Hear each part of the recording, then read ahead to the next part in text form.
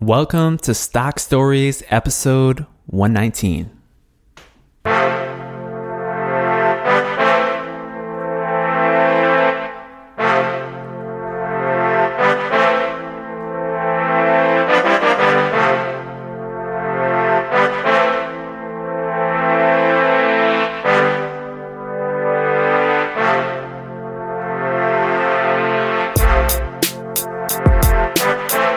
Yeah. All right. Welcome to the show. Welcome to the Stock Stories podcast. My name is Alex, and I am your stock storyteller and host for today. And I guess every time you tune in, that's me. So welcome to the Stock Stories podcast. And thank you so much for joining. This is the podcast dedicated to helping you, the individual investor, make better investing decisions. And we do that by looking at case studies of real companies out there in the world. You can actually buy and sell their shares on the stock market today if you wanted to.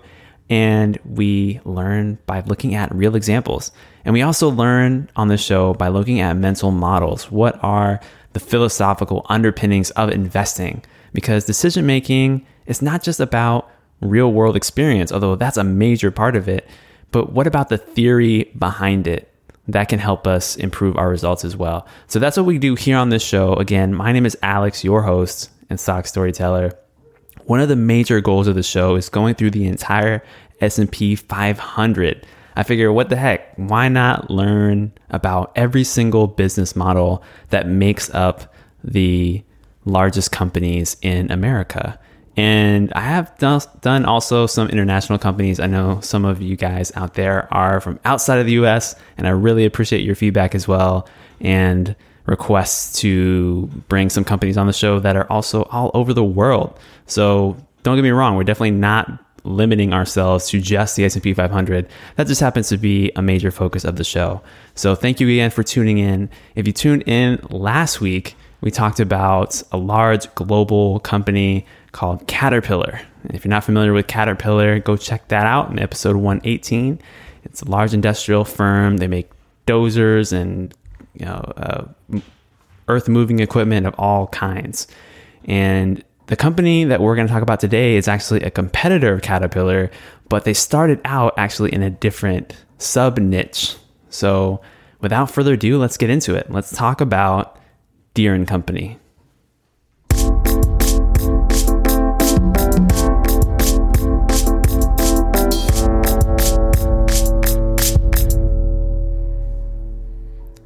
All right, so let's talk about Deere & Company.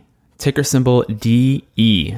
Deere & Company is a company that makes all sorts of agricultural and farm equipment primarily, but they also make a lot of equipment for the forestry industry. That's just a very short snippet of what they do. As I always like to do on this show, I like to look at what is the history, what is the context of the business we're studying, because if we understand the company's beginnings, we can better understand where they're at today and where they're likely to go in the future. So Deere & Company, well, it was founded by a man named, you guessed it, John Deere. John Deere was a blacksmith from Vermont in the early 1800s. And he didn't have very good financial luck over there in his early years. And he actually went bankrupt. So he decided to uproot and move across the country, traveled all the way to the Midwest, United States, and moved to Grand Detour, Illinois over in 1836. And he just wanted to start a new life. So he took his skills as a blacksmith to open up his own shop and started selling tools for the people in the town. He started making custom-made tools. And this included things like pitchforks and shovels, just basic necessities for the farmers that were in the area. And at the time, tools were made one by one. They weren't really productionized or manufactured in nearly the same way that they are today. And so someone would come in, they'd order a tool, and he'd make the tool, and then that would be it. But another problem was also that they wouldn't make the tool until they ordered one, so that it was inefficient for the customer. They couldn't see the product before they bought it. The customer would have to come in and then describe it or maybe draw it out, and then Deere would then make the product. So he thought, you know what, this doesn't really make a lot of sense for the people buying my things. They should be able to see what they're buying. So he created an inventory of products that he knew people already wanted. And this turned out to be really successful. So word spread about his shop and his sales increased. So at the time, farmers used wooden or steel plows in order to do their work over in the Midwest. And the problem with Midwestern soil, I found out, is that it's really sticky compared to other types of soil. So the wood or the steel plows that were being used to plow the land for crops, you would have to clean them frequently. So imagine a farmer working along in a field and just constantly having to clean the soil off of their plow in order to do their work. So what John Deere did is that he created steel plows. He used a different material. And the good thing about these steel plows is that they were much smoother and required a lot less maintenance. So it just created less friction in the entire plowing process. So that ended up working out pretty well. Now, a few years later in 1848, he moved to Moline, Illinois, and he formed a business partnership with a man named Leonard Andrus. And they started productionizing their farm equipment, and they grew and grew, but eventually Deere bought him out. There was a disagreement over product quality, and Deere's partners believed that the customers would pretty much buy whatever products they put out. Like, hey, what other options do they have? We're the only real game in town. We can kind of just speed this thing up and make a lot of money. And apparently Deere responded, look, they haven't got to take what we make, and somebody else will beat us and we'll lose our trade. So Deere was really conscious that his competitive advantage was in product quality and on serving the customer effectively. So he created this factory, and it produced hundreds of plows per month. Now, a decade later, the country was going through a recession, and Deere ended up selling his business interest to his son, Charles Deere, in order to keep the business afloat. Now, Deere only really did this to avoid bankruptcy. He still stayed really involved in the business. So it was a father-son kind of thing. And he stayed involved, and it became family run. Now, over the years, the reputation for Deere's farm equipment continued to grow. And by 1869, Charles had launched a marketing plan and began building out a dealer network nationwide. So when you're selling locally, it's relatively, I shouldn't say easy, but easier than a nationwide type of operation. You've got a store or a factory, and people come to you and you sell to the local population. But if you want to scale beyond that and you want to become a national business, you have to have a way for customers around the country or around the world to become familiar with your products. Remember in the Caterpillar episode, we talked about this dealer network that they have. Well, John Deere has the same thing, and it started out in a similar way. So Charles Deere created this dealer network, and that really helped the company grow. Now, at the turn of the century, in 1912, Charles ended up passing away, and his son-in-law, William Butterworth, took over as president of the company. Now, this is when the company expanded into their iconic segment of products, which are tractors. John Deere is still known for their tractors today, and this is when they first got into that business line. Now, first they made their own tractors, but then they realized that it wasn't really in their core competency. So they purchased a local business in Iowa called the Waterloo Gas and Engine Company in 1918. And let me pause here because I think there's a pretty good lesson for business. It's sometimes in order to expand your skill set, you don't need to waste time trying to figure out everything yourself. Go to someone who is established as an expert and then learn from and make use of their expertise. So that's exactly what they did. Deere's expertise at that time was making plows and other types of farm equipment.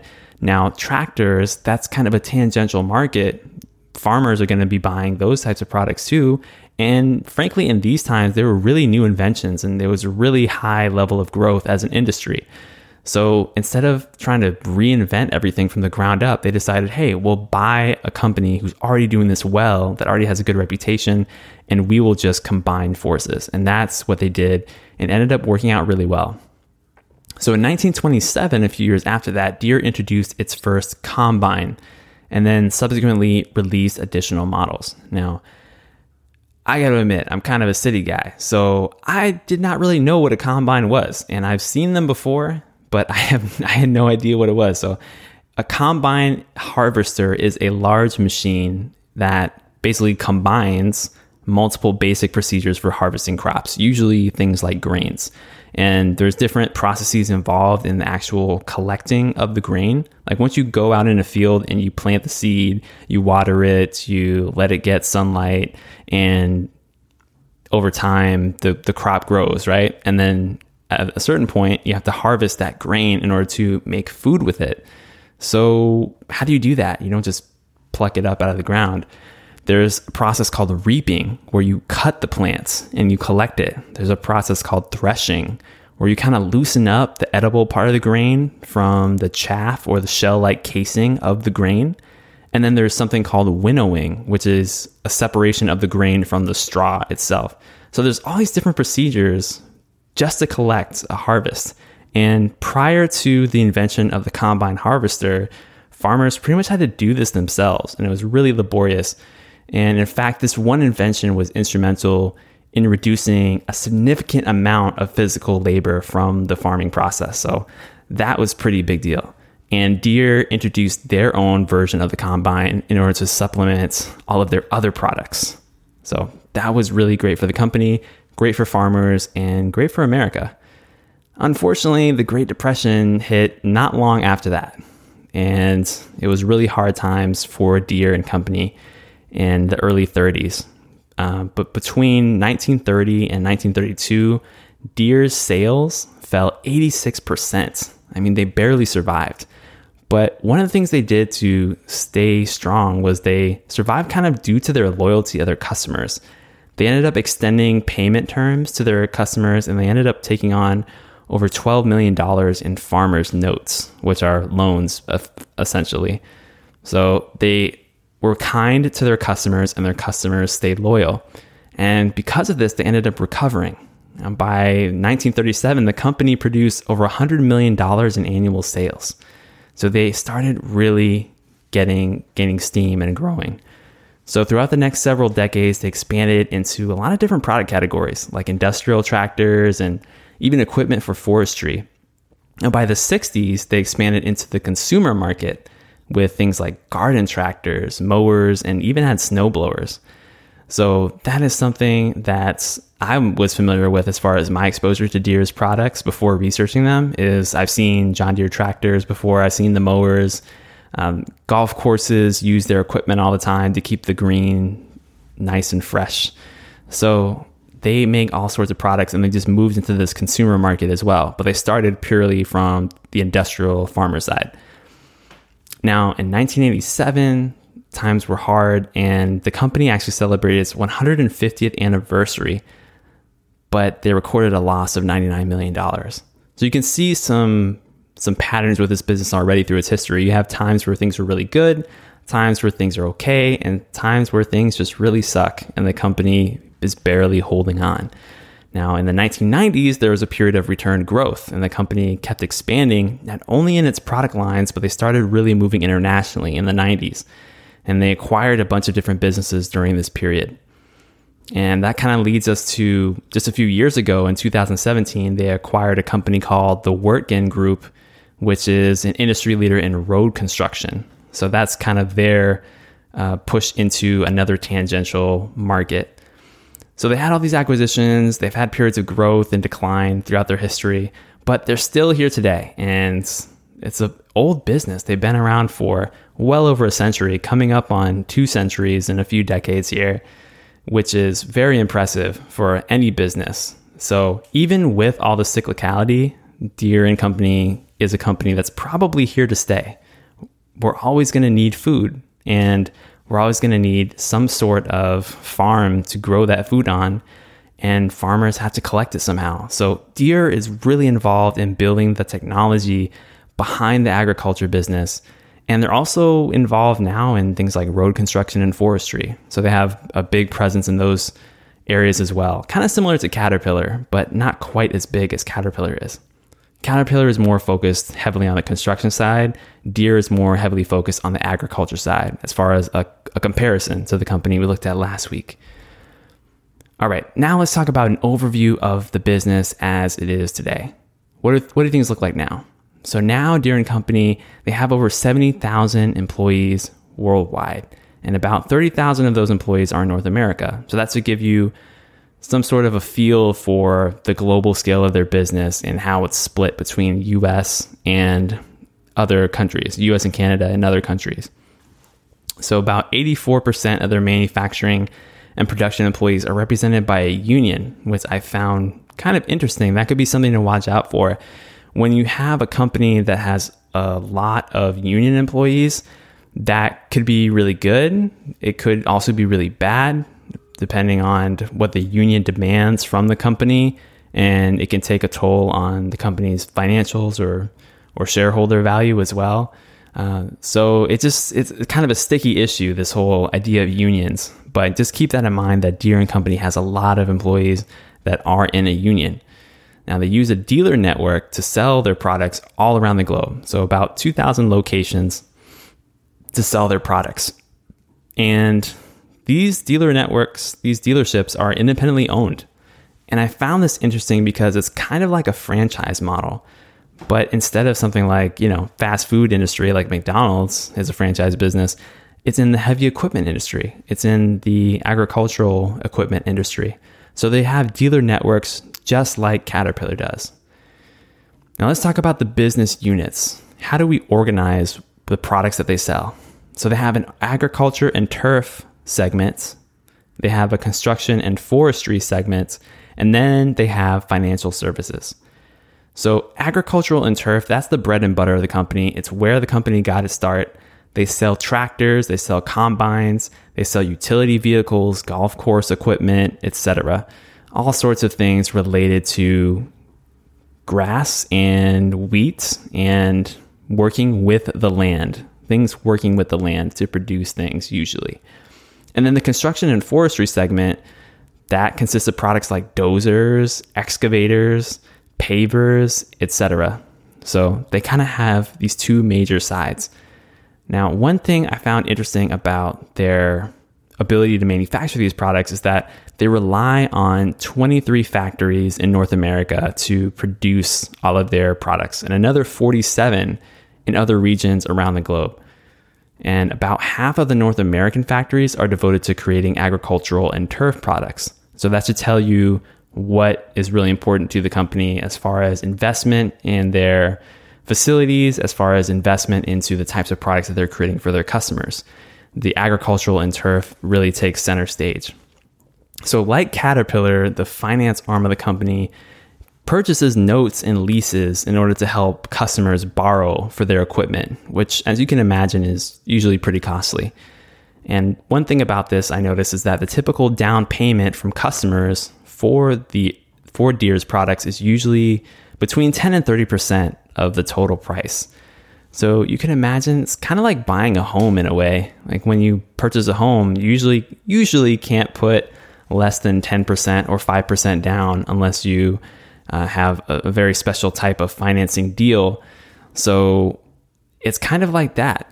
Customers are coming to Deere & Company and buying really complicated, state-of-the-art, large farming equipment in many cases, and they put down a small percentage in order to purchase that. But the rest of that principal gets held by the finance arm of the company. So they're collecting interest off of those notes. So that's another way that the company makes money. Let's look now at the financials. So for the sake of comparison, I looked at the most recent full year of data, 2019, and I compare a lot of those data points with 7 years prior, so 2012. And I don't know if I ever actually explained why I usually like to look at a 7-year window when looking at companies' data. And it comes back to some of Benjamin Graham's writings, which he wrote in The Intelligent Investor.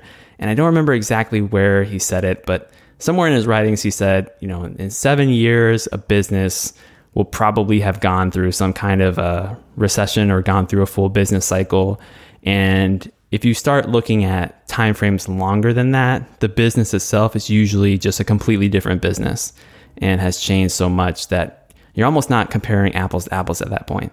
So 7 years, I like it. It's a little bit longer than just the standard 5 that in many reports, 5 years of data is what's summarized. But I like 7 because it just gives you that little bit more of a long-term view. So just FYI, that's kind of why I like to look at those data points. But let's look at what happened here. There certainly was not a recession in America between 2012 and 2019. So that didn't really help us there. But sales and income did fluctuate a lot over that time frame if you were to look at the year-by-year data. But let's look at this snapshot because it kind of paints a little bit of a different picture. So the sales in 2012 were about $33 billion. Now, fast forward to today in 2019's fiscal numbers, it was just about $35 billion in sales. So over a 7-year period, sales basically didn't grow that much. I mean, maybe $1 or $2 billion. But for a company this size, percentage-wise, that's almost nothing. Now, as far as the net income this business produces, it kind of mirrors the sales. $3 billion in 2012 and just over $3 billion in profit in 2019. Now, like I said, if you were to look at the years of 2013, 14, 15, 16, 17, and 18, those numbers look very different between like year to year. And so there's large fluctuations in both sales and profit. So it's a cyclical business for sure, but over the long term, it hasn't really grown much at all. Now let's look at earnings per share. Now earnings per share is different than net income because it's what you or I, as the investor, is actually getting as profit. So in 2012, the company had just about $7.63 for earnings. And then in 2019, that grew to over $10 a share in earnings. So about a 4% annual growth rate in earnings per share. Now, how has it done this? If the profit has been basically the same, but the earnings per share has been rising, well, that just means that they're reducing their share count over time. So as we'll see shortly, their shares outstanding has decreased a decent amount over time. Now, going on to the balance sheet, I looked at the cash levels. The cash levels, they've been basically the same. They had about $4 billion in cash in 2012, about $3 billion in cash in 2019. So they have less cash. Their long-term debt is basically the same, $5.5 billion. Operating cash flow, basically the same, $3 billion.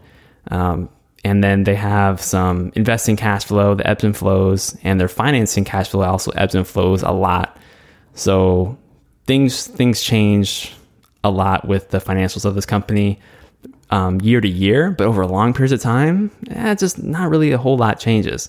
Now, one thing that did change for the better for shareholders is the dividends. Dividends did grow over time. So the company spent about $700 million in dividends in 2012, and they spent around $900 million in 2019. So decent dividend growth. The dividend per share rate has grown at about 7.5% annually over the past several years. So the company has been dedicated to returning cash to shareholders, which is a good sign.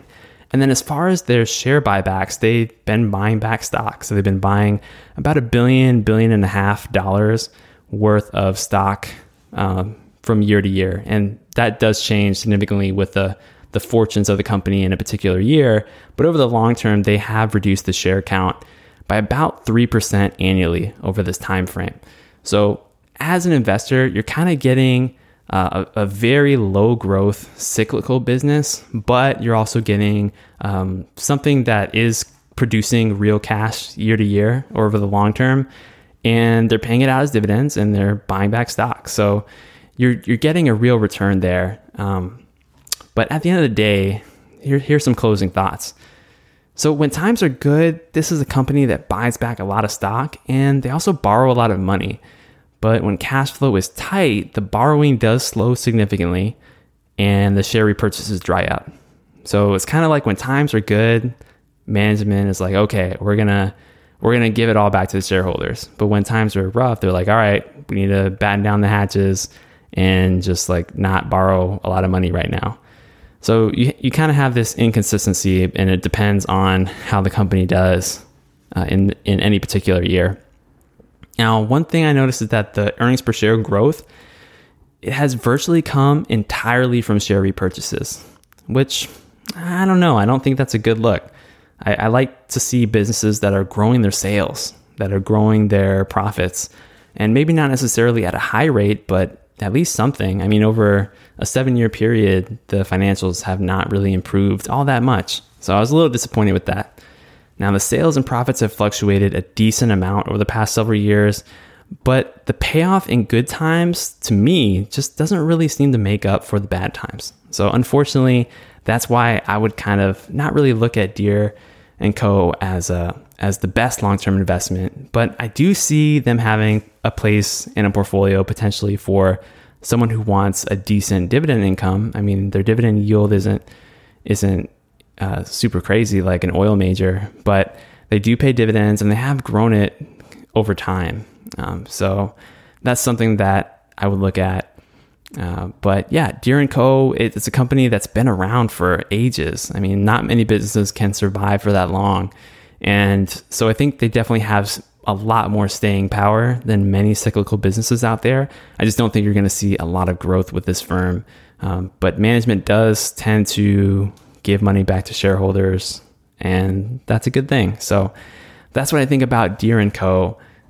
Thank you so much for listening to the Stock Stories podcast. And that's what I got for you this week. My name is Alex. I'm your stock storyteller.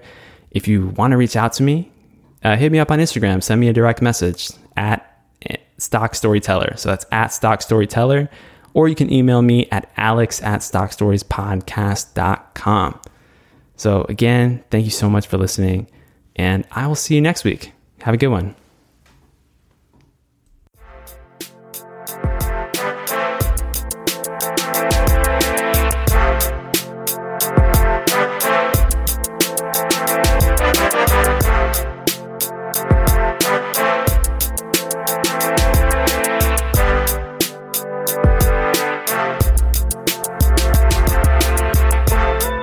The information presented here on Stock Stories is for informational, educational, and entertainment purposes only.